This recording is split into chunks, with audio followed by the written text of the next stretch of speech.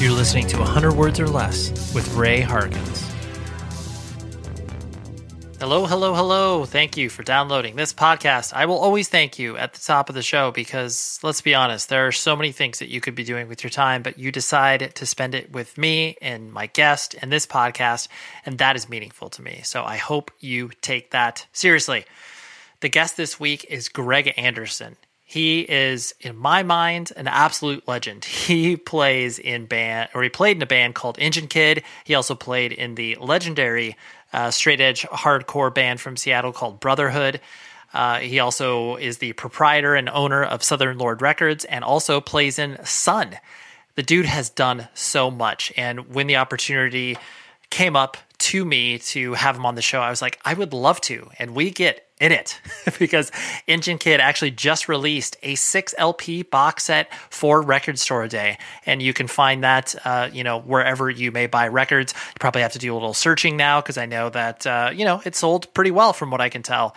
But I love when people are active over so many years within the context of independent music because it gives people the chance to explore so many different sides of themselves. Like, to say that you could understand where Sunn came from by listening to Brotherhood, like you can sort of draw that straight line, but sonically it's just two completely different worlds. And I love that about our awesome independent music scene. So as always, you can email the show 100wordspodcast@gmail.com. Please leave a review on Apple Podcasts. It helps the show out tremendously. I know everybody asks you to do that, but just hop on there.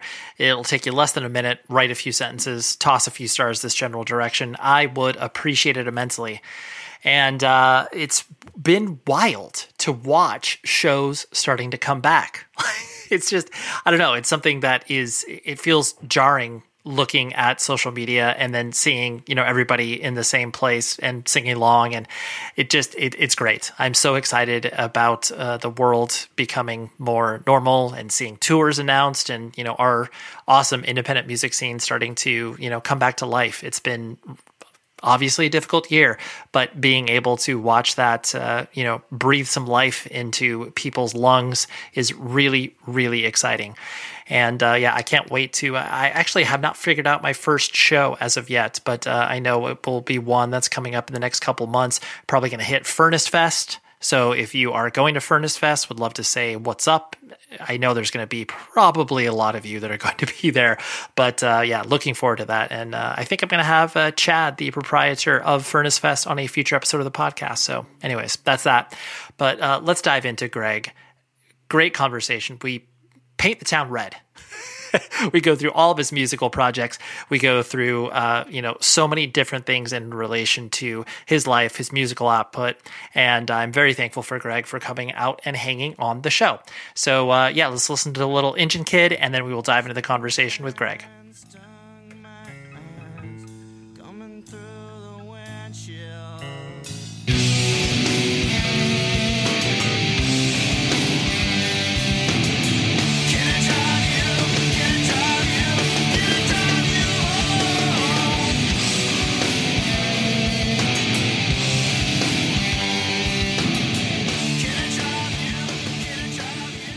I'm going to take you back to the probably 97 or so, where I first heard Engine Kid on the In-Flight compilation, Revelations, much spoken about comp that, got around to a lot of kids.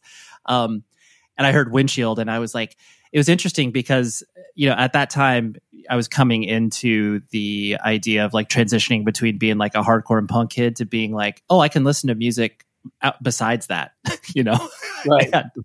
Yeah, you're allowed. Right. Totally. It's okay to do that, man. Totally. And then, hearing the Engine Kid stuff, I was like, I like this, but I can't really place like where you guys sit in the context of not only all these other bands that are, on the Rev Comp, but then, in looking, obviously, all your musical output over the time, I think that is probably a pretty fair description of almost all the music you've created, where it's like, well, I kind of know where to place this, but I don't really at the same time. So is there kind of a, for lack of a better term, like a comfort in the discomfort of people being like, I don't exactly know where to put the stuff that Greg does musically? Well, I kind of love hearing that actually. You're a lot of times with, music you make, you're so far inside of it and you're in a bubble, so you don't really know. It's like, it makes sense to you.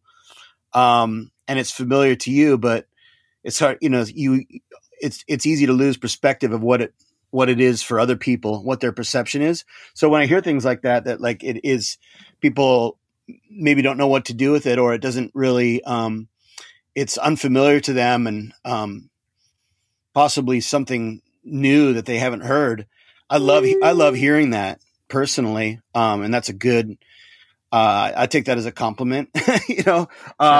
But, so I don't, it's hard to answer that question because I'm just making the music that comes from me and what I'm feeling and what the sounds that I'm hearing in my head. I'm trying to, get those out through the music I create.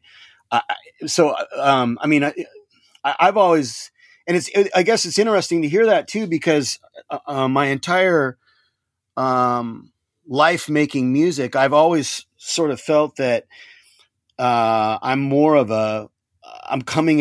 approaching music and creating it from a fan's standpoint, like as somebody who's really enthusiastic and influenced and, inspired by other people's music, rather than someone who is like, completely innovative and, in what they do. That's sort of always had to look at it. I mean, every band that I've sort of been in, has really sort of followed, has kind of almost like somewhat of a blueprint to follow. And like, it was like, hey, my first band, like, okay, we really wanted to be like, Die Kreutzen and DRI and COC. We had these very specific influences, and like all through my life, I've gone through different phases musically or different bands that I've been to. And most of those bands that I've made, they've sort of, they've had, a handful of bands that they've been really inspired by. And that's what was the, sort of the core or the, of each band, Mm-hmm. So, but I think what's happened is that my taste, and interest got more and more, sort of out there and obscure. And so people hadn't heard those bands that we were basically emulating or ripping off, so, Sure. So for them to hear that band, maybe say like Engine Kid, was like, okay, well, maybe people have never heard Slint, especially in that world of, 90s, hardcore or post-hardcore and Revelation Records. A lot of those kids, maybe weren't familiar with bands like Slint and Bitch Magnet and Codeine, which were the bands that we were, taking our influence from at the time.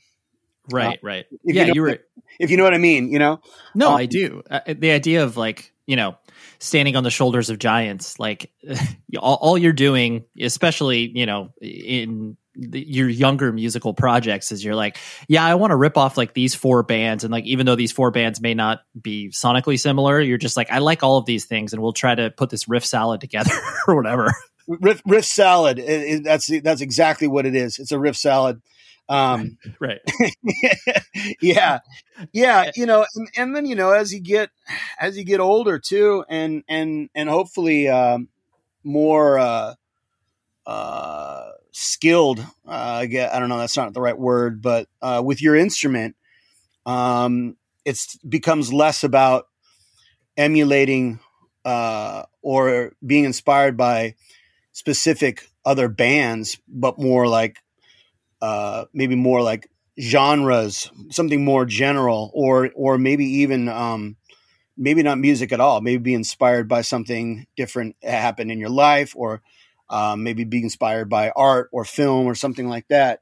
And I feel like, as I'm turning into an old man here, like, and especially with the music that I'm creating with Sunn and writing, it becomes less about ripping off the Melvins and Earth, and more about taking influence from like jazz and from different artists or even different things that have happened in your life as you get older. You have more experiences in your life, and those could be influential and help be part of your bleed into your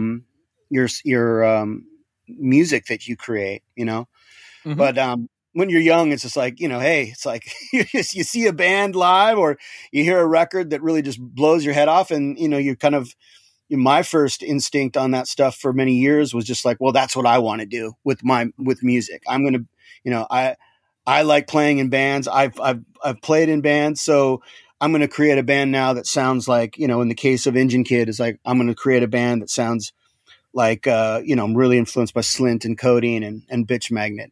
And, and then right after right after Engine Kid broke up, I started a band called Goat Snake. And that our influence was like, we were really super into Black Sabbath and then kind of the second wave of like this sort of Black Sabbath sounding inspired bands like Cathedral and Trouble and The Obsessed and I Hate God and things like that. But it's still, kind of following this sort of, formula of like inspiration bordering on emulation at times. And I think honestly, it's like the people that I've been fortunate enough to play with and create these bands with and creating the music have been all like really talented and amazing musicians. And the music that we've created together, although it maybe started off as kind of, emulation, we ended up basically honing it and sort of carving it into our own thing. And I think Engine Kid was sort of the first band of mine that I feel that really, really kind of was making something on that was actually our own. The bands I'd had before that were very, not to discount those bands, but they were derivative. I think partly because they were short lived. They didn't have a lot of time to develop into anything. And Engine Kid, even though the band wasn't around for really that long. It was only about 4 years, but I think, my musical taste and sort of my ability too as a player and the other guys in the band, we were and the amount of practice we put in and work we put in.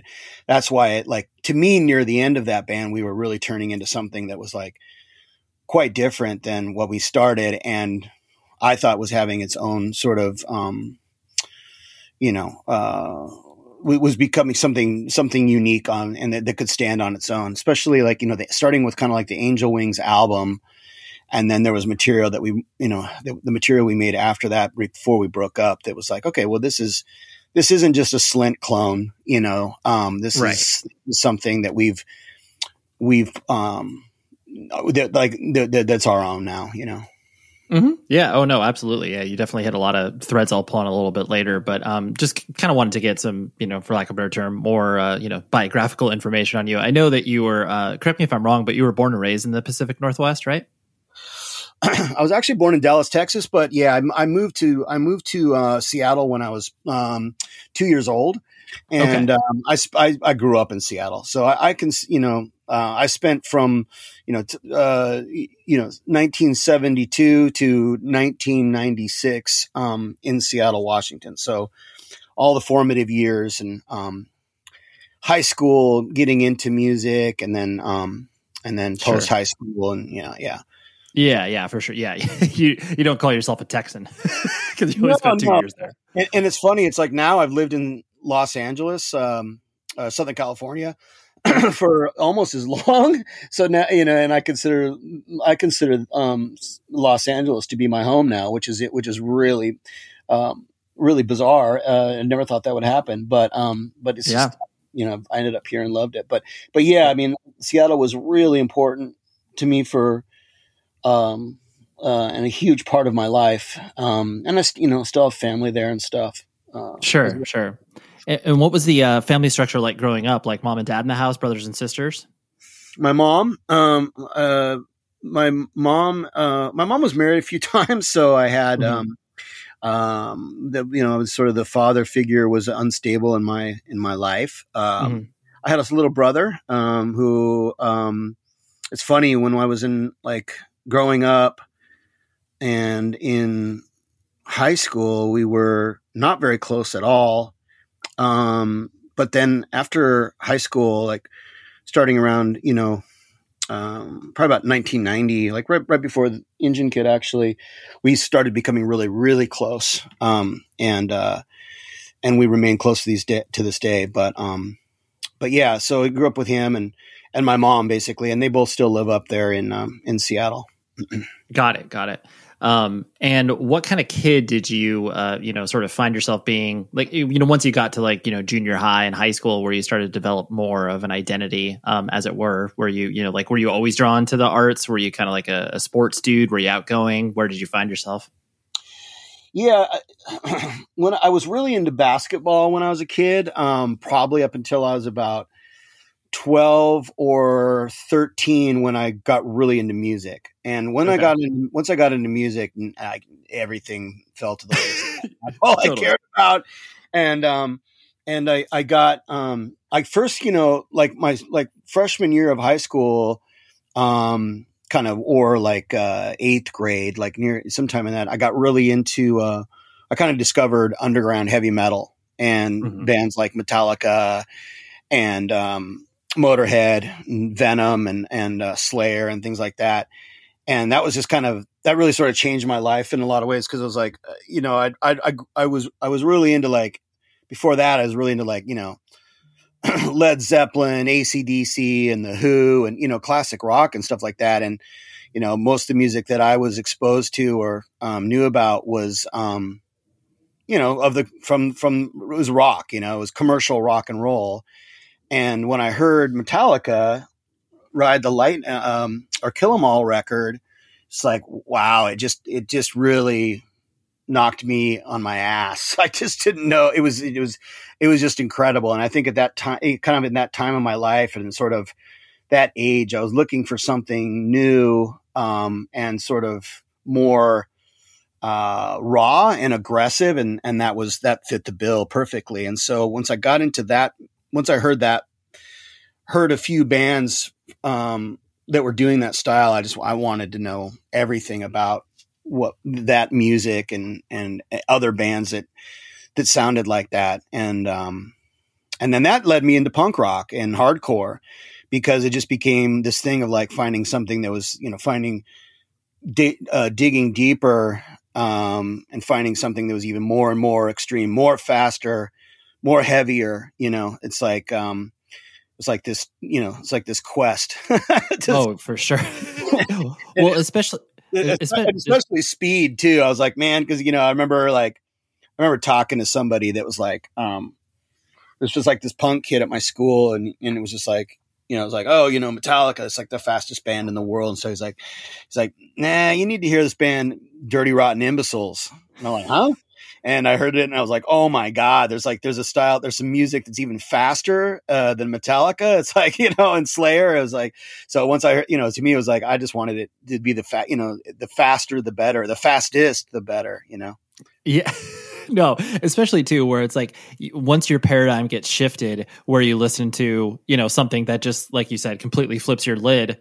Like, whoa, DRI is faster than Metallica? Or it's just like, wait, Discordance Axis? Like, how can you get faster than that? you hear other things and it's like, Yeah. oh, okay, yeah, I was wrong. So now I have to think about music in a different way. Yeah. And really sort of the whole, sort of aesthetic and culture of hardcore punk rock music really I really loved it because it was really inviting as far as being a part of something, and you weren't separate from the band that was playing on the stage, and you could jump up on that stage and participate and grab the mic and sing along and then jump off, and I really that really resonated with me at that time. Cause I was going to like metal shows, even some like ton of the more underground ones, but it was still like, like these guys were rock stars on stage. They were like, there was a definite separation between audience and band. And then I went and saw, by chance, I went and saw a metal show, another kind of more like metal show, with a real kind of theatrical band, this band called the Wild Dogs they were from Portland. And the bands that opened for them that particular night were hardcore punk bands. There's a band called Malfunction and a band called The Accused. And I had never seen a circle pit. I'd never seen a stage dive at that point. This is this is early 1985. And I was just blown away. I couldn't believe that, and the guys on stage looked exactly like me, jeans, t-shirt, and, scruffy hair and whatever. And they were just going berserk. And there was no sort of, there's nothing pretentious about it. There's nothing, they weren't posing. They weren't making any traditional, rock or metal poses. And they weren't like yelling at the crowd and trying to, to get them to scream louder or anything. They were just going a million miles an hour and just being themselves. And I thought that was the coolest thing I'd ever seen in my life. And from that moment on, that's what I wanted to do. I was like, this is where I want to be. This is the scene that I want to be a part of. And, then you get into making your own fanzines and putting on your own shows and that whole thing. I was like, wow, you really can be a part of this. And there's a community there that was really, accepting, and then there's the real idealistic, political and social, ideology of that whole scene too. And about, being able to change the world. And you're like, yeah, we could do it. We could stop nuclear war and all this stuff. You get really into that. And you feel like you're doing something with your time that is meaningful. I bought into the whole thing, completely and loved it. Band merch is important to me. It's important to you. It's important to everybody in this independent music community. And you need to go to rockabilia.com to buy all of the band merch. Just go ahead and do that and use this code 100 words. That's the number 100 words, WORDS. And that will get you 10% off of your order. Rockabilia.com is just a great service provider for band merch. It's all officially licensed, so everybody gets paid, all above the board stuff. None of this horrific bootleg game that exists on the Instagrams and the social medias and the interwebs. This is all great, high quality stuff, independently run business. Been doing this, been in the cotton slinging biz for over 30 years, and it ships from the Midwest, so it gets to you very, very quickly. There's no reason that you can't have fun on their website and buy a few things for yourself, maybe buy a few things for your friends and family. Whatever it is, use this code, 100 words, 10% off. Band merch is important. It's the lifeblood of this scene, touring and band merch. That's it. What else is there? Streaming royalties? Maybe, ? But for real, do this and it will benefit you. It'll benefit the show. It'll benefit the bands. Everybody wins in this scenario. Rockabilia.com, 100 words is the promo code. Well, I think I appreciate you articulating that, because I do think it's when you feel like you can be an active participant at an early age in your life where you feel like, in every other aspect, you have no sort of, authority. Right. And then all of a sudden you have the idea to, like you said, create fanzines, playing bands. You're just like, dude, I can do all this stuff without asking permission. Like, this is unbelievable. And it's you didn't say the words, but it is empowering. And most of us that are connected to the, punk and hardcore and metal, anything independent, like that is what attracts everybody. Like, yes, of course, music and like, that's cool. But then when you get obsessed with it and you take those next steps, that's what, makes you a lifer. Yeah. And you're so right. Cause that time in your life too, you're dealing with parents or you're dealing with, teachers at school or other authority figures. And you're, kind of your first sort of time in your life that you're butting up against that and rebelling, of course, against it. And then here comes this scene that is like, basically, is a safe haven and supports your ideals and is empowering. It all makes sense, and a lot, some people reach that, that for them, it's their outlet for that is sports, for example. For me, it was the hardcore scene and community. And I just, just the fact that, I was like, man, I could just pick up a guitar and teach myself to do it and then form my own band, it's like, and which is what I did, and it was like, I thought that was amazing. And it was, at that time in my life and who I was and what my situation was, it was perfect. And, it was just, to me that's the real catalyst. And, it was a real important time in my life because that really formed who I am today and continues to be important in as far as running this, and operating the Southern Lord label. It's like, it's a lot of those ideals, and values that I have today are from being involved in the punk and hardcore scene when I was 15 years old, Yeah. Oh, for sure. And I know obviously the connection with, with Brotherhood. I know you played in a band, before that, That's but, right. Brotherhood, was ostensibly kind of your first real, out there band as far as like touring and putting out records and stuff like that. It seems like, in that particular area, it was, and still to this day, like the Pacific Northwest, like, yes, there's been a lot of great music that has come out there and, from all different shapes and sizes, but it's always been, kind of like this corner of the country that's like, it takes a lot of effort to get up there to tour, like we got to do a lot to get up there. That's right. Yeah. Did you feel like, as Brotherhood started playing out and you started to see the scene kind of pop up around it from all the, straight edge hardcore kids and then, it started to spread out. Did you feel like, or did you recognize that there was something kind of like building there? Or did it feel just kind of like, well, it's just us and our friends doing our thing? Yeah, it was kind of just us and our friends and our thing. I mean, it was a really weird time in Seattle because, there was this, what happened is that the city passed an ordinance called the Teen Dance Hall Ordinance. There's basically a couple shows that happened in like 1986 or so. One of them I was actually the promoter of. It was a Circle Jerk show that I was the promoter of, that there was a riot. There happened to be snowing around that time.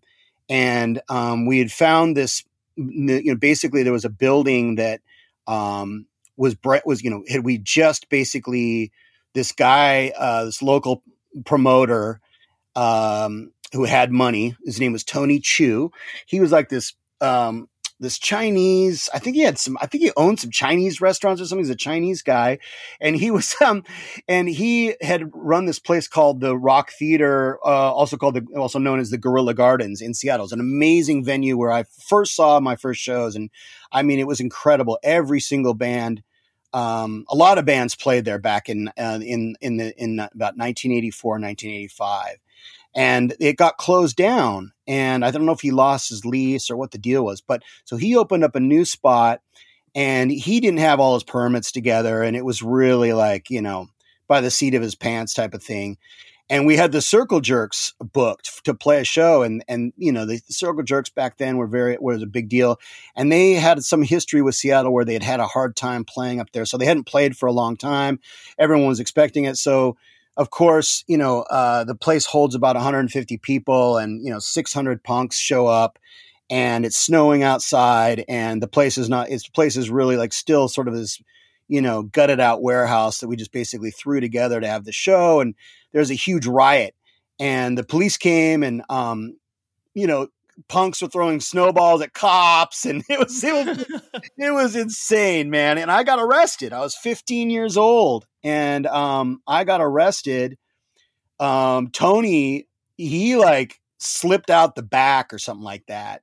And the cops were like, "Who's in charge here?" And I like look around and I was like, me? It's really stupid. And they put the cuffs on me and put me in a paddy wagon with all these other punk rockers who had been arrested for throwing snowballs at cops. It was insane. But at the time, it was a huge deal in Seattle. And it basically, because of that show, and there was another incident too. They passed a law in Seattle. The city of Seattle passed a law called the Teen Dance Hall Ordinance, which basically made it illegal for all ages shows to happen in Seattle. They made it so that if you were going to put on a show, you had to have a legit venue space that had like, $1 million insurance policy, in order to put on shows. And no one had that. you know? So all ages shows in Seattle and really in turn, hardcore, just got wiped out, and there was no bands and there was no shows, and it became impossible, for people to see, punk and hardcore kids to see shows, because there wasn't any. And, Seattle, as you mentioned, was already sort of geographically isolated where, bands, there wasn't a lot of bands that were able to tour and get up to Seattle. They could go to Portland, maybe. And Portland had a really great scene and they had great clubs there that were consistent, but Seattle was always inconsistent and it was kind of a pain in the ass to get to. So a lot of bands just skip it. So there wasn't a lot of outside, touring or influence coming into Seattle. And that's really, one of the main sort of, reasons that, the Seattle music and, for lack of a better word, grunge happened, was because bands were isolated from other bands, and, musicians and kids and punks or whatever were isolated from other stuff. So we just made our own music, Right. And it kind of, it really had its own flavor because of that, there wasn't as much outside influences or these, bands coming through town and you were all influencing each other because you didn't have a lot of this external, well, not even noise, but this external influence. So that totally makes sense. Yeah, totally. Yeah. And it's funny. A lot of people don't know that about, grunge bands or whatever the popular bands that came, but that's what it was. I mean, at one point it just became a bummer because I loved, beyond punk and hardcore, there's bands like the Melvins, for example. That was my favorite band, actually. They were my favorite local band, and, they weren't necessarily punk or hardcore. They were doing something different, but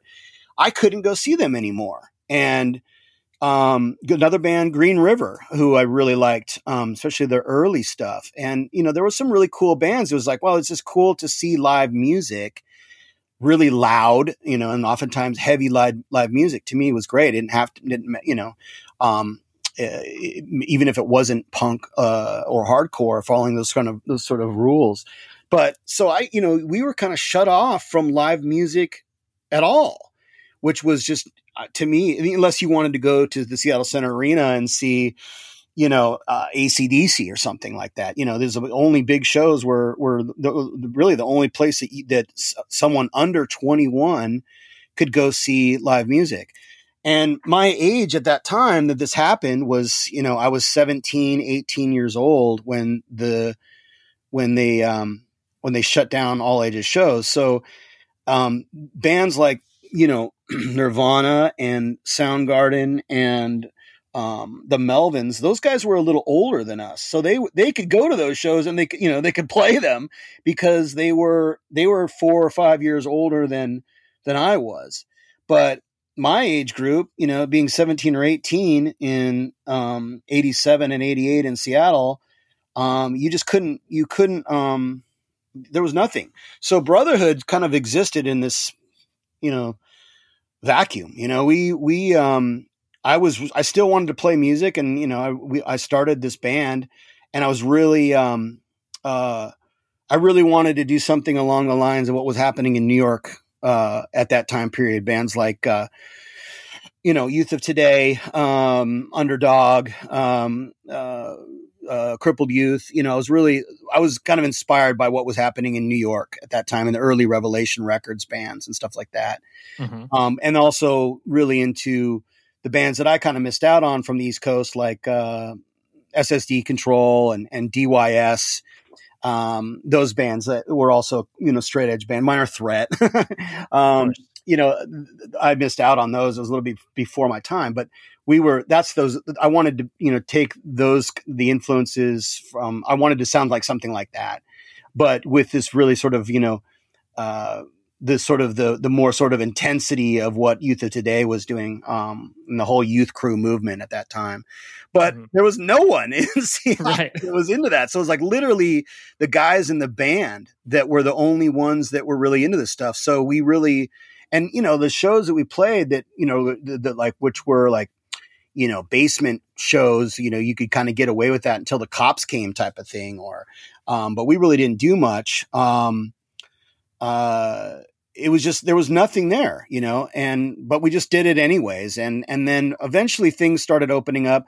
We kind of got around, the rules a bit by having shows in a nearby, city called Tacoma, Washington, where they didn't have to follow the rules of Seattle. So there was some venues that formed up there, and there was some really cool shows that happened, and Brotherhood would play some of those. And then I don't know what the deal was, if they had the money for the insurance policy or not, but then there was a place down in Seattle, called the OK Hotel that, was a cafe and, also a venue. And then they started having all ages shows. And that was like the only place in the city of Seattle where you could do it, but they were having, they had everyone played there. And, including, some of the, like Nirvana and Tad and stuff like that. But yeah, we kind of, wasn't a hardcore scene in Seattle. And then I think kind of near the end, Brotherhood was such a short-lived band. We were only around for like a year and a half, something like that.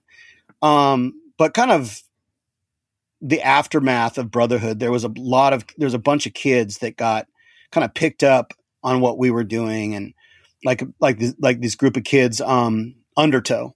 Yeah, of course. Yeah. It's like Undertow and Strain and all that stuff started to come out. Exactly. Yeah, exactly. Right. But Brotherhood had broken up at that point, Sure. Undertow had a band before called Refuse. Yes. And they were like, it's hilarious because, Undertow will Refuse. The guitar player, Mark, his sister was my first girlfriend in high school. And so I turned him on. He was like this goth kid into like The Cure and things like that. And he, Depeche Mode and stuff. And I played him like, first I played him like DRI, and then I played him like Youth of Today. And he just flipped out, and he turned into got into hardcore. And he basically picked up the guitar and he got turned on these other kids in our neighborhood. We all lived in the north end of Seattle, like Lake Forest Park, Shoreline. It's where we lived. And so there was, basically there was the only people that were into kind of real hardcore or straight edge, were the guys in the band Brotherhood and these kids in Refuse, who later became Undertow. But the connection is crazy because my first girlfriend ever was Mark Holcomb's sister. And then through those guys, they introduced me to their buddy that they ran around with, which was Stephen O'Malley, who I later ended up doing all the, a lot of stuff in life with, including Sunn. So it's all kind of intertwined there. Yeah, no, that's beautiful. And like that notion of generations, getting influenced by one another. It's just like, it's really cool when that happens, because then you are able to look back on it. And actually that dovetails nicely into a question I was going to ask, where it seems like, hardcore and punk in general can be looked at as something kind of inconsequential, because like, when people grow up and they're just like, oh yeah, I listened to that stuff when I was a kid, but like, I don't like it anymore. I don't listen to it, which I understand the not listening to it, but like looking at it, and kind of in a judgmental factor. Do you see people kind of like, not calling certain people out, but do you see that kind of thought process where it's like, oh yeah, that's something I was into as a kid, but like, it doesn't mean anything to me anymore. Whereas like, I know people like yourself have not expressed that thought, because it's like, well, this has all led me to where I'm at right now. Yeah. It is my life, really. Actually, that is my life. Yeah, sure. Different people get into different things, and there's absolutely nothing wrong with that. It's interesting with hardcore because, there's so much, I think there's a lot more emotion, built into it. And, I think there's a lot more, participation as well. So I feel like when a person changes and they get out of it, I know there's a lot of, that can be really hard for people around them to deal with. There's so many bands that are just basically formed and all the lyrics are about that, like chain of strength or something. It's like, Yep. you're not who you used to be, and you said you always would. What happened? It's like, right. And I can understand that sentiment for sure, but people change and they get into different things, and there's nothing wrong with that. I just think it maybe seems odd to people because of this emotional investment and participation that we all have in this, or have had in this community. You know what I mean?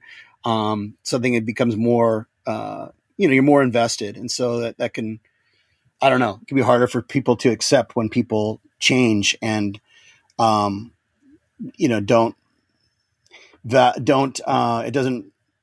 regard it They don't stick the way with they it, used right, to. right. Yeah.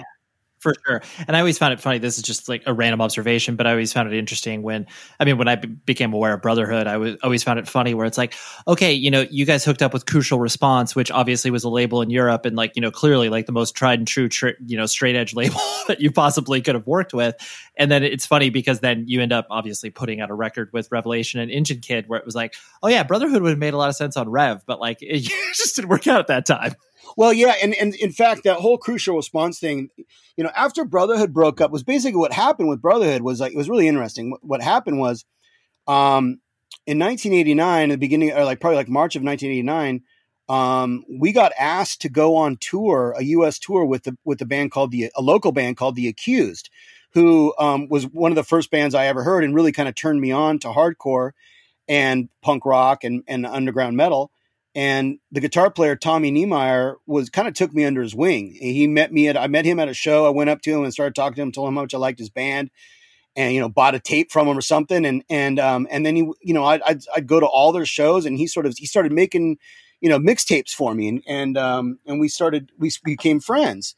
And so, a couple years later, after I formed Brotherhood and stuff, The Accused, a very different ideology from Brotherhood. They're really into, drugs and alcohol and horror movies and things like that. Brotherhood's obviously a straight edge band, but I got a call one day from Tommy and he's like, hey man, this band you have, Brotherhood. And I'm like, yeah. He's like, would you guys like to go on tour with The Accused? I'm like, what? That doesn't make sense. Really an odd pairing, but he explained to me that their booking agent was this New York guy, Johnny Stiff, and he was like, look, I'm going to book a tour for you guys, but I would like you guys to go out on tour with the straight edge band. And they laughed at him like, why? He's like, well, because straight edge is really popular right now. And I think we'll be able to get a lot more kids at the show.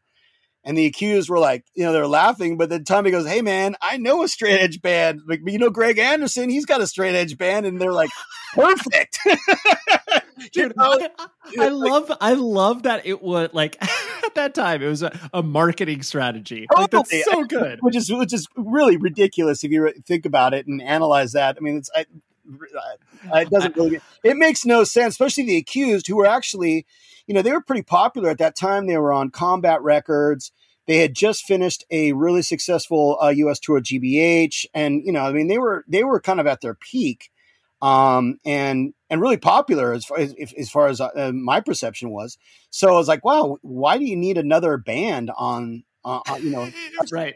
Especially like those guys were very, they weren't like Poison Idea assholes about being into drugs and stuff like that.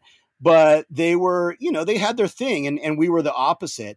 But our singer was also friends with them. And like I said, I had a friendship with Tommy Niemeyer. So that's what we did. So we went on a US tour with those guys. It was incredible. And it was, what, in the end, Johnny Stiff, the promoter, was right, because all these like young hardcore straight edge kids came out to see Brotherhood, because at that time straight edge bands didn't tour. It was really localized. And unless you were living in New York City or Boston, you didn't see any of those bands. So when you're playing in like Salt Lake City, or you're playing in, Oklahoma, all of a sudden, anyone who's interested in Minor Threat, or whatever, it's like, oh my God, there's a band that's like this that is coming to my town.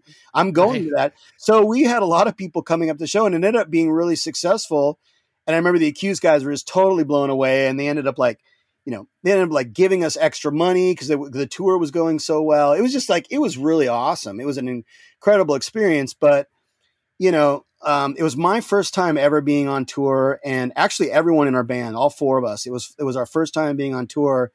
And at the end of the tour, we all hated each other. And it's like, right. You really get to know somebody when you're stuck in a van with them. And that was the first time any of us had ever done that. So we were really inexperienced and green and didn't know how to deal with anything, and deal with the emotions and dealing with other people's eclectic personalities. So we basically came home, and I said, fuck this. I'm out of here. I'm moving to San Diego. And I was out of, because I was out of high school, and I wasn't going to college, and I was trying to, either get an apartment in Seattle or, I don't know. I made a decision to go down to San Diego and play some music with some friends I'd made down there. And so we broke up. And so that the whole, sorry for the long-windedness on this, but what happened was Ron, the singer, he made a deal with this German label that I didn't have any clue about anything that happened after that band, after we came back from that tour. And he basically did that whole deal without really letting anyone know about it. So it was like, oh, okay, well, but I had already moved on. I was really sort of trying to leave a lot of that music behind me. I was really getting into like stuff that was happening in Washington, D.C. and Revolution Summer, and like, Rites of Spring and Embrace and Gray Matter and bands like that. And my musical taste was changing. And because of that, I was like that, I just put it all behind me and I didn't care about it. So when the record came out, I was just like, it was just so over, for me, which was, strange, but it took a really long time for me to kind of, I don't know, to come to terms with what that band was and what we did. And then it really kind of a switch went off, and I really was like, man, it was a really important and fun time in my life. And really it was because the singer and I, we became really, really close after the band broke up, and we were kind of close during the band. And before the band, we were actually closer. But then when we got in the band together, we sort of grew apart a little bit. And then, like I said, of course, we broke up. But then after the band broke up, and a few years later, we ended up becoming really close friends and hung out all the time. And then we remained friends for we remained friends for a really long time until he passed away a couple years ago. But before he passed away, we were, like I said, we were very close. We got to put that record out, reissue it properly with a nice booklet and liner notes from the bass player, it was kind of document it properly, because I considered that Crucial Response release to be somewhat of a, kind of a bootleg, or just bootleg, right? Totally. Just like, it was kind of Ron's deal, and Ron, who I love to death, and he was just kind of like, oh, that's Ron's thing. I'll just let him do his thing. But it was nice to, the point being, it was nice to really kind of document that properly, and the full circle moment of just like, oh, this is coming back to like where we all feel proud of releasing this and have put our stamp on it. Exactly. Yeah. And it was a kind of the thing too, like celebrating Ron and I's friendship, and the bass player I'm still friendly with as well, and he has an interesting story. He's the bass player for that band. I did a band with him right after Brotherhood that was, like I said, kind of more DC influenced, called Galleon's Lap. And then he, when I formed Engine Kid, he formed a band. He formed Sunny Day Real Estate. And then he became the bass player for the Foo Fighters, and still the bass player for the Foo Fighters. So but it's cool. And we're still friends as well. And it was funny when I was talking to him about the reissue, and he was really excited about it. And he's like, he wanted to write the liner notes. And I was like, oh, this is so cool. This would be great to have his perspective too, because he was kind of the odd man out in that band, because he was, he wasn't straight edge, but he was such a great bass player and he was a really close friend of ours. And we were like, man, it'd be awesome to be in a band with Nate. And we were like, but he's not straight edge.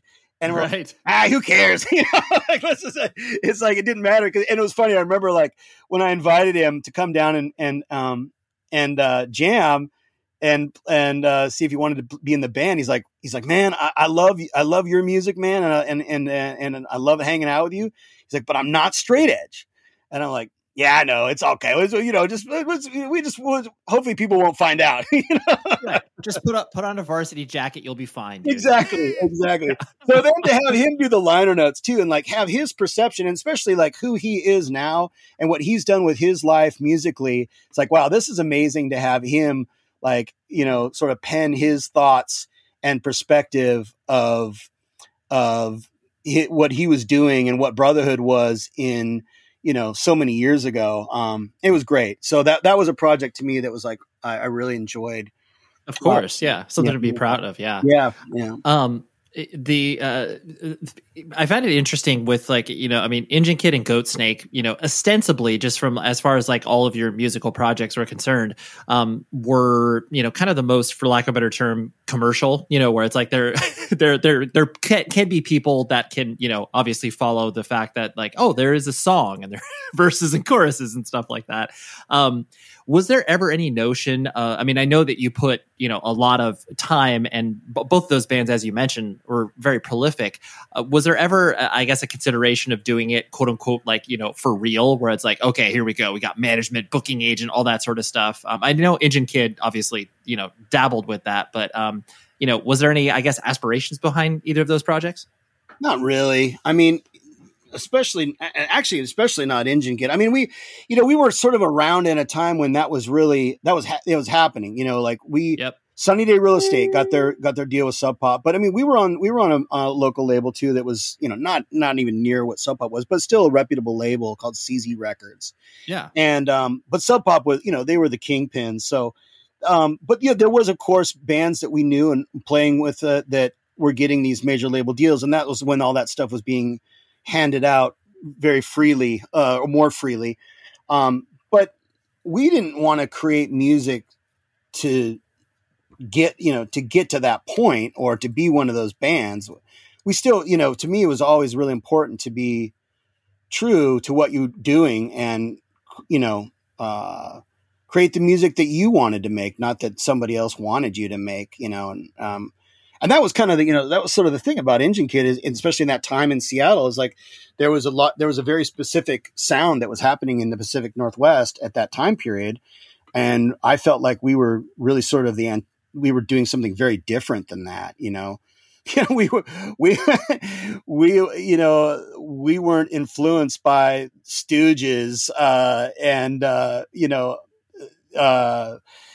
Aerosmith and Sabbath so much as, more like Slint, Bitch Magnet and Codeine, you know what I mean? Like we weren't following we didn't sound like that and we didn't want to sound like that. And that's not what we were into. But, and then Sunny Day, honestly, to me, it's like, I wasn't really a fan of that band and their music was a little bit kind of, too melodic for me. The direction they were going was way more melodic. I was more interested in heavy, and playing heavy and more aggressive and really sort of, and then for us too, like, of course the huge part of Engine Kid was the dynamics and playing really soft and really quiet and then playing extremely heavy and loud and bombastic. That was kind of what we were more about. And, so I kind of felt like we were just sort of on our own,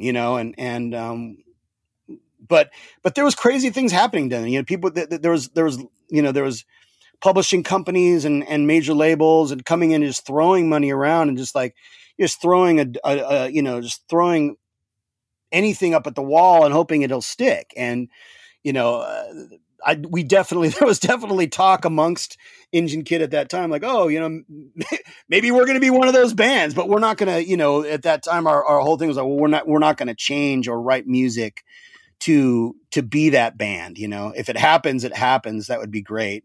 or Right. could be great. We didn't even know. I mean, no one really knew what was going on back then and had any knowledge about business or anything. So, and a lot of bands got screwed, and it ruined a lot of bands. There's bands that we knew that, were in their formative and time frame of their band, and then got a major label deal, and they didn't even release their first album. Yeah. So I guess we were fortunate. I don't know, but whatever the case is, that wasn't a concern for us. We were just making. Yeah, that music. wasn't the pursuit. Yeah, Sure. we were making music we loved, and that was that. Yeah. A question about Sunn, where I found it really, really interesting. As you and Steven started to explore all of the musical textures that you guys have gone across and all of your releases in the early 2000s. It was really interesting to watch. There was a lot of attention paid to you guys, especially from the sort of critical acclaim and people paying attention to what you guys were doing, not only from that perspective, but then attending live shows and playing festivals that you guys just in my own personal opinion, people would never have imagined you guys playing. It's like, hey, we'll play Pitchfork. It's like, oh, okay, we don't sound like any of these bands on here. Was it interesting for you guys to kind of track this stuff as it was coming to you, where it's like, wow, this is so bizarre that these really long, intricate, patience building songs will be played out in a festival during the daytime or whatever? Or did you guys just kind of take it in stride because people were paying attention to it? Yeah, I mean, I still to this day am blown away that the music that we create and the sounds we create with Sunn have connected, or people have resonated with people, and people connect to what we're doing. Because it's very challenging and unorthodox music. So yeah, I mean, anything, any of those sort of higher profile festivals, or that attention that we've gotten, or really sort of interesting, eclectic people like Julian Cope or David Byrne, when they've shown interest and been supportive of the band, it's just, it blows me away. It really does, because what Steven and I have done from the very beginning was just make music for ourselves that we wanted to make, and it was really sort of this selfish pursuit that we started. It was like, oh, this is just an excuse for him and I to get in a room with as many amplifiers as we can string together and play heavy riffs. And obviously it's evolved or devolved, depending on how you look at it, into other things over the years, and it's grown into this, of course, its own beast, but and it's different, but than when we first started. But there's still so many of the sort of the aesthetic and approach and ideology of those early days that it's still important to what we're doing now. But with that, it's just like I'm still shocked that people have connected with this music so strongly, and it's really it's a trip, because all my life I've played in bands that had kind of this formula of doing things, and it's like, the reason that you're making this music is because you're wanting to play it in front of an audience, you're wanting to put it out on an album, on CD or vinyl or whatever. And you're hoping that people like it. That's kind of why that's sort of why you're doing it in a way. Like you're hoping that people will get into it, and you play a show and you're hoping that the audience reacts positively to what you're doing. That's what your kind of goal is for doing it. I mean, and with Sunn, we threw all that out the window, and it was like, we don't care about anything except for playing in a room together. And, sure. When we made the decision to play it live, it was like, we didn't care, whether people liked it or not. And it was like, we weren't concerned about that. We weren't concerned about putting out a record. We weren't concerned about the reaction, of the listener or the audience. And what's interesting is that has become the most successful, I guess, of the Sure. group that I've been involved in. It's really strange. And, you know, with all that said, I don't want to make it sound like, that we have no regard for our audience. Without the people that have gotten, and without the people that are in getting into the band, we wouldn't have the resources to be able to continue to do what we do. Mm-hmm. And I'm extremely grateful that people are into our music. It's just that we never created the music in order to, with that being the goal in mind. You know what I mean? So, but I don't value it any less. You know what I mean? Yeah. I when somebody comes up to me after the show or comes up to me, whatever, and tells me that they're into what we're doing, it still blows my mind. And I'm super grateful for that. It's just weird. Right. It's just, for the first time in my life ever, I was the band that I was in, or the group that I was in, that wasn't something we thought of, like, oh, because you know why we didn't think of it is because we thought that we thought everyone would hate it. We're like, no one's going to be into this shit, man. This is just us like getting high off our own farts. It's like, right. You're like, do you know what we just put you through? We put you through one song in 35 minutes. Do you understand that? Right. Yeah. Right. So, yeah. But now it's like developed into this thing that's just like, it's really important for a lot of people. And a lot of people have had these connections and reactions to it that are just extremely moving. And it's been really, that has become inspiring for me. And I believe I speak for Steven on that too. And then to keep going and really sort of keep pushing it. It's like, okay, yeah, this is cool. Like us pushing this as far as we possibly can. Like this is all having a positive effect on not only the people that are listening to it, but on us. So let's keep doing that. And that was, honestly, that was kind of, somewhat loosely what our last album, Life Metal, was all about. Like celebrating life and celebrating something, celebrating light, and because Sunn is sort of can be pigeonholed and has a reputation for being this dark, ominous, evil sounding group. And with Life Metal, it's like, well, we wanted to sort of present a different take on sound and music and that we created. And and for a lot of people are like, it just sounds like Sunn. It's great. It's heavy and, ominous and whatever. But to us, it was like, the sort of the songwriting, and the creation process of the pieces of music that are on there and and the artwork as well. And the whole presentation was more about, embracing the light and embracing life and celebrating life. And the fact that we've all are still, that we've survived. And that's kind of my take on it. And that's kind of, that's where the band is at sort of, right now in our, mentally, and it's really interesting now with the pandemic and stuff. And,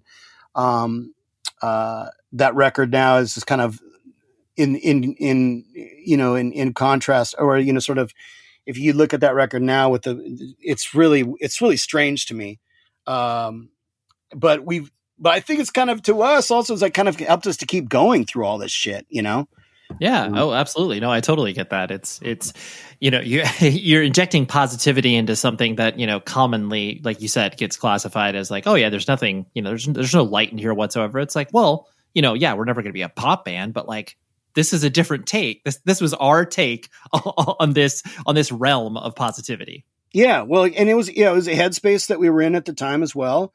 And continue to be in, and just sort of this realization too, like celebrating life, and the fact that we're still here. And we had some close friends of ours pass during the time that we were making the record, and created. Ron from Brotherhood was one person that passed away, and that was really that was really heavy for us. So there was like a lot of reflection on that too, like, and thinking about that, and that came through in the presentation and the writing of the album. Yeah, for sure, for sure. Two last things I want to hit on before I let you go was, the business implications. I know that, clearly like all of the, bands and musical projects that you've played in, like you said, haven't had the ambitions to be like, all right, man, we're going to make it, guys. You got stars in your eyes. Like, but, there is that notion that you have to, I have to talk to the record label. And, clearly with what you've built with Southern Lord, there's obviously a lot of business implications there. Was that something that you kind of just like grew into with your bands and was something that you, I guess, for lack of a better term, unwillingly accepted? Or did you kind of like, no, I always sort of like the business of it. I just didn't want to, that to be like my only focal point. What's your relationship with that? Well, I mean, I've always, really been, DIY has been an extremely important part of my life, and whether it's, doing a fanzine or putting on shows or starting your own bands and all that sort of DIY aesthetic is extremely important. And, back in the early, back in the 80s and doing stuff like you were your own label. There wasn't very many labels that that were around. And if you got on a label, it was very rare. And, but with Southern Lord, it was, in the band, and the way that the label started started by releasing two bands that Steven and I had been involved in Seattle right before I moved. Like right near the end of Engine Kid, I was involved in a band called Thor's Hammer and a band called Burning Witch. And those records basically, we made those bands recorded, and then nothing ever happened with it. And there was a few like smaller labels that expressed interest, but it just never happened. It fell through. So it was kind of about taking matters into our own hands at that point. Like, oh, this is great music that we would like that we think should be documented. So, let's do that. And so, Steven and I are the ones who started the label, and really with the intention of just releasing those records, and had no aspirations or for anything after that, really. And then the response to those records was so positive, and people really liked it. So we just kind of kept it going. It's like, okay, well, let's release something else we like, and sure. It ended up being a band called The Obsessed, which was two of the members that I had moved to Los Angeles after the breakup of Engine Kid and started a band called Goatsnake with the rhythm section from The Obsessed. And the singer was Pete Stahl from Scream, and he also had a band in the 90s called Wool. There was all the connections because the bass player Guy of Goatsnake, he had some money. I had no money, and he's like, oh, these records are great. You really should put them out. I'm like, yeah, I don't know. I don't have any money, man. He's like, oh, right. You and what army? Right. Yeah. He's like, I'll loan you the money. You pay me back in 1 year. It's like, okay. So that was the start of Southern Lord. And then the third release, ended up being, that band he was in, The Obsessed, a collection of like rarities and demos that they had. So, but it was just like, we came out with the first two records, and then it was just like, okay, well, we just kept on putting out records we liked, and the label started, gathering following, and people started getting into it, and it became inspiring, and like it's like really exciting to release music that that I thought was really that should be heard. And it's kind of like when I was a kid, like in getting into punk and hardcore, I got really into tape trading. And I had pen pals all over the whole world, and I would send them, local demos of, The Accused and the Melvins, and then they would send me, I'd send that out to New York, and then the New York guys would send me, stuff that local demos of the bands that from their scene, and it was just this whole tape trading network that I was involved in. That was just like it was awesome. It was a killer way to discover music. and turn people on to music. So with Southern Lord, it's like my kind of philosophy on it is kind of how I look at it is very similar to that. The tape trading in the 80s, of like, this is music that I've heard that I think is amazing. And I think people need to hear this. And that's the way I look at it, to this day. It's like, I get really excited or hear something that blows me away. It's like, I'd like to share that with people. It's like, this is a band people should hear, and really sort of the business part of it. We just got extremely lucky, I feel, in a lot of ways. And, but it really, it's like, to me, it's like, if you create something real, people know it, people can sense that. I think people, the bullshit detector in a lot of people, especially in underground music, is high, and they can tell whether something's real or not. And if it's not real, they're not going to back it, and I feel like what we put out, it's real. It comes from the heart, and it's the true deal. This is the, and the bands that we work with, it's like the music they create, it's in their blood, and I think that that's what, as a label, that's what we've been fortunate enough to, be a part of. And I think people know that. And I think that's what, and I think that to me was what is, which you can attribute to our success, Sure. No, I totally get that. Yeah, people, like you said, especially within the context of independent music, can look, they got poser radar pretty quick, They're like, oh, I don't know about this. This doesn't seem real. This doesn't seem authentic or whatever. So yeah, I totally get that. And kind of the last thing was you, in watching, Southern Lord, evolve and the different releases that you put out, like, you definitely are celebrating a lot of, anniversaries as of late, whether it's, 15, 20 year anniversaries. I know the label is celebrating its 20th anniversary. Nostalgia is something that means a lot of different things to a lot of different people. I mean, clearly there's a proper definition of it, but, how, I guess, how does like looking back versus looking forward kind of like play into, what it is you do with the label, and then, what it is you do, with your music? I realize that's a big question. No, I like the question. Trying to figure out how to articulate an answer to it. We love putting out archival releases. It's one of my favorite things to do. Really sort of to hopefully turn on a new or younger, an audience, or an audience that wasn't even born when some of these recordings were made and these bands existed, and to kind of to shine a light on great music that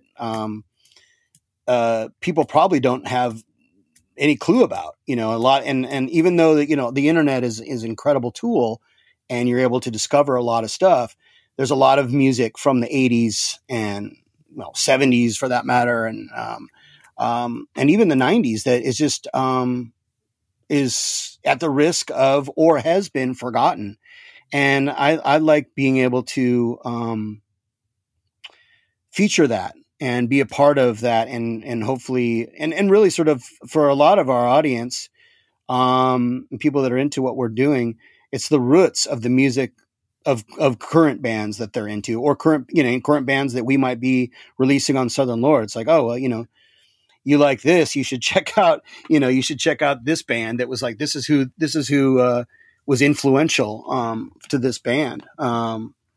So though I love doing those kind of releases. And then, some of my own music that I've made, whether it's Brotherhood, and now with Engine Kid, it's like, it's exciting to revisit those recordings and then also work on, sort of bringing them up, enhancing them sonically with the modern technology, or really, we've got a mastering engineer that we work with who's just incredible, who's really, to me, like, kind of breathes new life into these older recordings that we put out.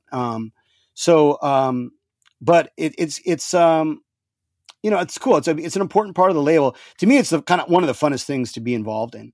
Sure. It really like, you know, it really like brings me back to when I was younger and really like first discovering this music and getting into it, or first discovering a band. So now to be able to like be involved in bringing out an archival release of that band and being able to talk to some of these guys, you know, for the first time ever in my life, that there were people that were really important to me or I looked up to when I was younger. It's really exciting to do. And it really kind of keeps me motivated, inspired to keep, you know, keep moving on with the label.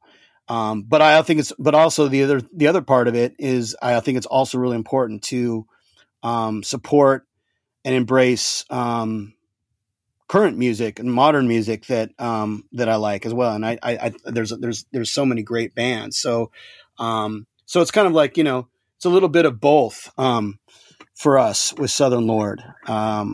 Sure. Well, yeah, you definitely don't want to be, you know, like there are great labels like, you know, whatever, Numero Group or whatever that does these really, you know, unbelievable, like they don't traffic in releasing new music, you know, they just do these really in-depth documented re-releases or whatever. But what you are attempting to do is, you know, document what's happening now. And then also making sure that I do like it from that prism of what you're talking about, making sure that people, you know, kids that are 15, 16, 17 years old now can, you know, hear these things and actually have access to them in ways that they wouldn't have been able to because, you know, they can't pick up a Crucial Response bootleg or whatever, you know? Okay.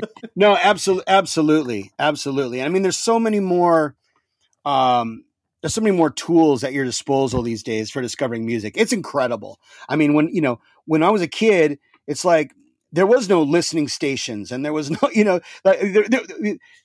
there was nothing. If you just like you took chances when you were buying a record a lot of times, unless, you know, it was like somebody that you already liked and knew, or, you know, your buddy played it for you, but especially with hardcore and stuff. And like, and if there wasn't very many hardcore kids and people into the music that I was listening to in Seattle. So you just really took your chances. And I mean, luckily there was an incredible independent, store called Fallout Records that, like, you know, they really had a great selection of underground music, and the people that the couple that owned the store were super helpful and really into turning people on to great music. So but you didn't have, it was really difficult back then to learn about and discover bands. So it's amazing now that there's so many things at your disposal and you can just hear anything at any time in any way that you want. I think that's amazing. But with that, there's two things that bother me. One, there's so much music, it's overwhelming. That, you know, I think a lot of music gets lost, and a lot of this music we're talking about from the 80s and 90s that Southern Lord has been reissuing, I feel like that has the potential to get lost. And then I feel like the hunt for music is sort of gone, and that to me, the feeling of, like, you know, I remember, you know, hearing about a record, a record Brotherhood by DYS from the East Coast, and like, but it was impossible to find in Seattle, Washington, you know, and you spend, you know, months, maybe years hunting for this record, you know, and then you finally get it. But I feel like with the internet, and all everything at your disposal at any time you want, we've kind of been spoiled. And so, that sort of that search and that hunt and that sort of that feeling you get when you finally find what you're looking for, that's kind of gone too, you know? Sure. But yeah. That's definitely, that feeling of the, whether it's like the collector aspect or whether it's just the physical medium, like, you know, that process, it's still exciting when you do trip onto a new band, you know, on a digital streaming platform or whatever. But it definitely, you know, usually from that point, like, you know, us old heads, we're like, oh, cool, I found this out. Like, where's their vinyl? Like, how can I pick up? Like, where's the shirt? I want the thing. No, and it's cool. It is cool to. I discover bands all the time digitally. It's like follow a thread or a link. This guy was in this band, and then you did this band, or this region had this music happening, and then this, and so you discover all the stuff. I still do that all the time. It's just a different method, and it's much easier. But there is sort of that hunt that is just.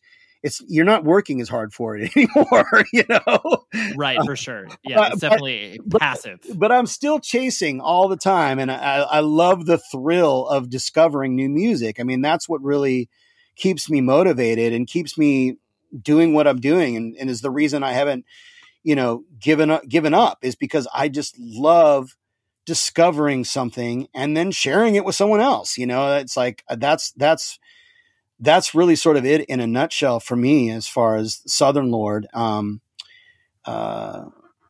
there it is. That's what you're chasing. Yeah. Well, Greg, thank you so much for hanging out. I really appreciate you letting me, ping pong around your life and all your musical projects. But I appreciate it. Dude, this is great. Thank you very much. That was Greg Anderson. Thank you very much to him, and thank you very much to his publicist, Stephanie, a great friend of mine, previous guest of the show. And I love when she brings ideas to me, because I always love not only helping her out, but then, being able to connect with these cool people on this podcast, because that's what we do.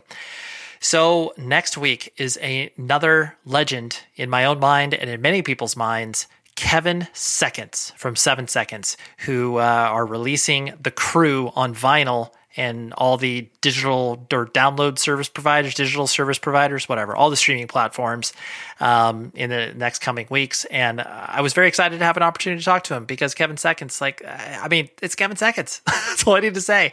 And I was incredibly lucky to have him on the show. So that's what we got next week. And until then, please be safe, everybody.